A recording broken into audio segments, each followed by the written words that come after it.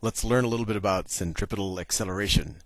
So let's say I have a dot. It could be anything, and we're in deep space, so we're not going to think about gravity and all of these things yet. But let's say I have some object that's floating through space with some velocity. Let me draw the object. So it says this is its dot. And it has some velocity, and I will draw its velocity vector. Let's say that this is its, I'll draw it really big, because I have, oh no, that's not big. Let me make a thicker line. Whoops, there you go, thicker line. If you can see that. So let's say that's the dot's velocity vector. And I have a question for you. So this is what the dot's doing at exactly this moment. Let's say a little bit later, I want the dot to be doing something like this. I want its velocity vector to look like, I want actually its velocity vector to look like this. A little bit later. Oh, and its color changes to yellow.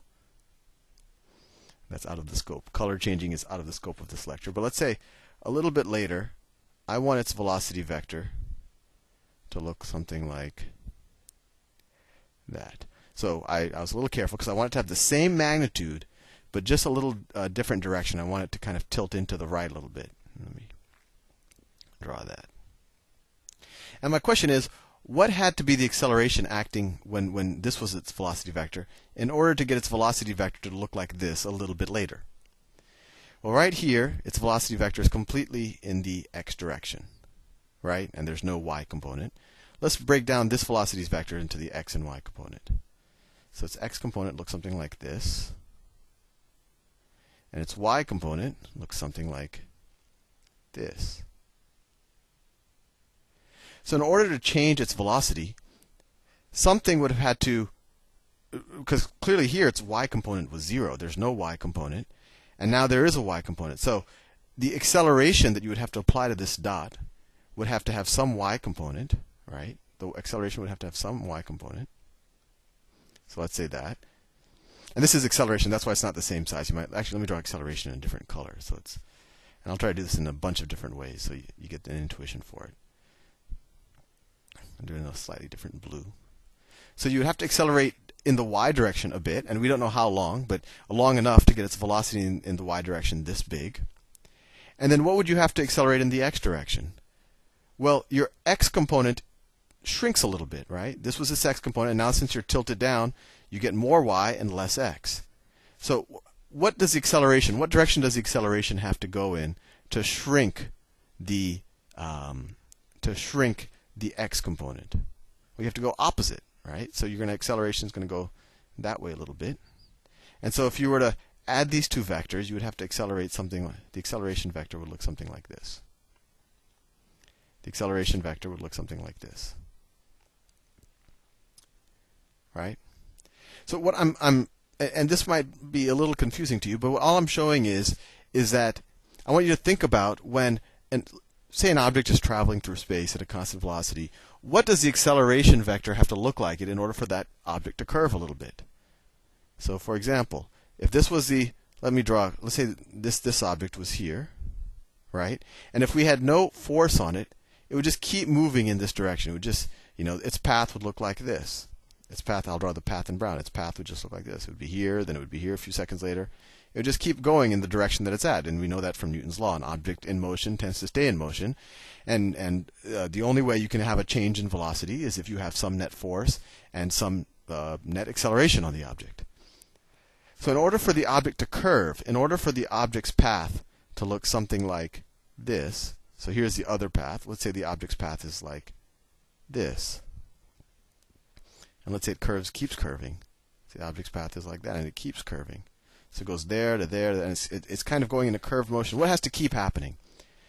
Well, in order for the object's velocity to go from this direction, right in the x direction, in order for its velocity to go from this, you have to accelerate a little bit inwards, right? We drew that right here. You have to have kind of an inward acceleration.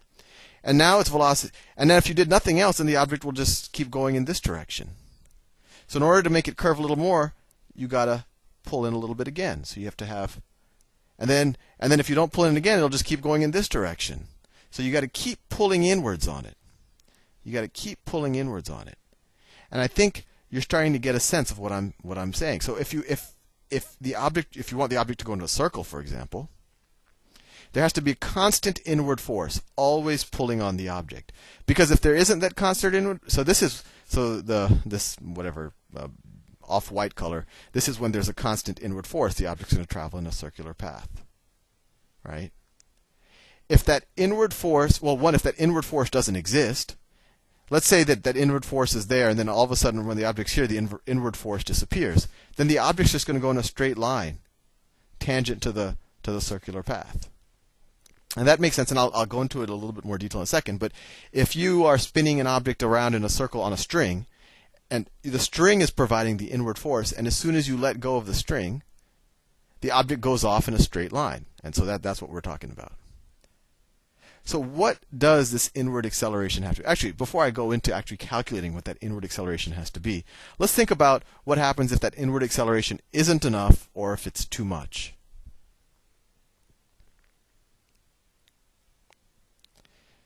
So I just said if I have let's say this is like the center of our rotation. Let's say this is where the inward force is coming from, right there. And let's say this is my object. Let's say it's a spaceship. That's my spaceship. There's fire coming out of it. And actually, the fire would only go on an impulse, because once you have a little fire coming out in space, there's no wind resistance, so it'll keep just going. You don't have to keep. So these science fiction movies where the fire just keeps going, that doesn't make sense. You would just have an impulse of fire that would accelerate you, and then you wouldn't have to keep showing that fire in the back of the spaceship. But anyway, maybe you realize that already, or that's out of the scope of this lecture. But let's say the object's velocity is like that. And I don't know, let's say this is a planet or some kind of weird force field or something. If this force field is kind of a weak force field, if this object is moving really fast, and this is a weak force field that's always pulling in towards it, the object's path is going to look something like this. It's going to look something like this. It's not going to be a circle. It's kind of spiral outwards, right? If this is so that's kind of a weak inward force. If it's a really strong inward force, the object's path is going to look like this, and I'll do that in yellow. It's actually going to fall in. It's going to spiral into the object. And if it's just right, given how far the object is, and I'll give you a formula for what just right implies, but if the inward force is just right, the object's going to essentially orbit around this object. It's going to go in a perfect circle. Its path will be like that.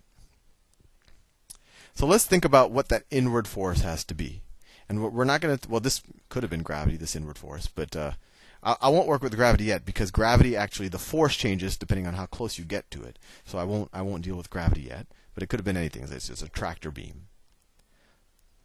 So let's try to get an intuition of how strong that inward force is and what variables is it dependent on.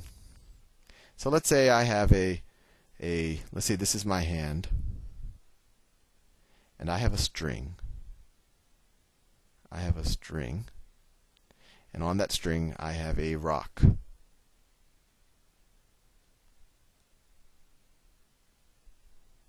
And my question is, if I want this rock to spin around in a circle, and it'll spin around in a perfect circle, we've all done this before. So if I want the rock to spin around in that circle, what has to be the force that I pull on this string? Or essentially, how much does the inward acceleration have to be on that rock? So let's get an intuition for maybe what has to happen.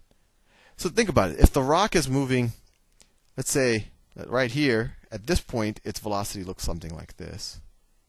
At this point its velocity looks something like this. And then when the rock is here, its velocity looks something like this. So to move from this velocity to this velocity, if the magnitude is really big, I'm going to have to apply more acceleration to change its direction. Hopefully that makes a little sense, right?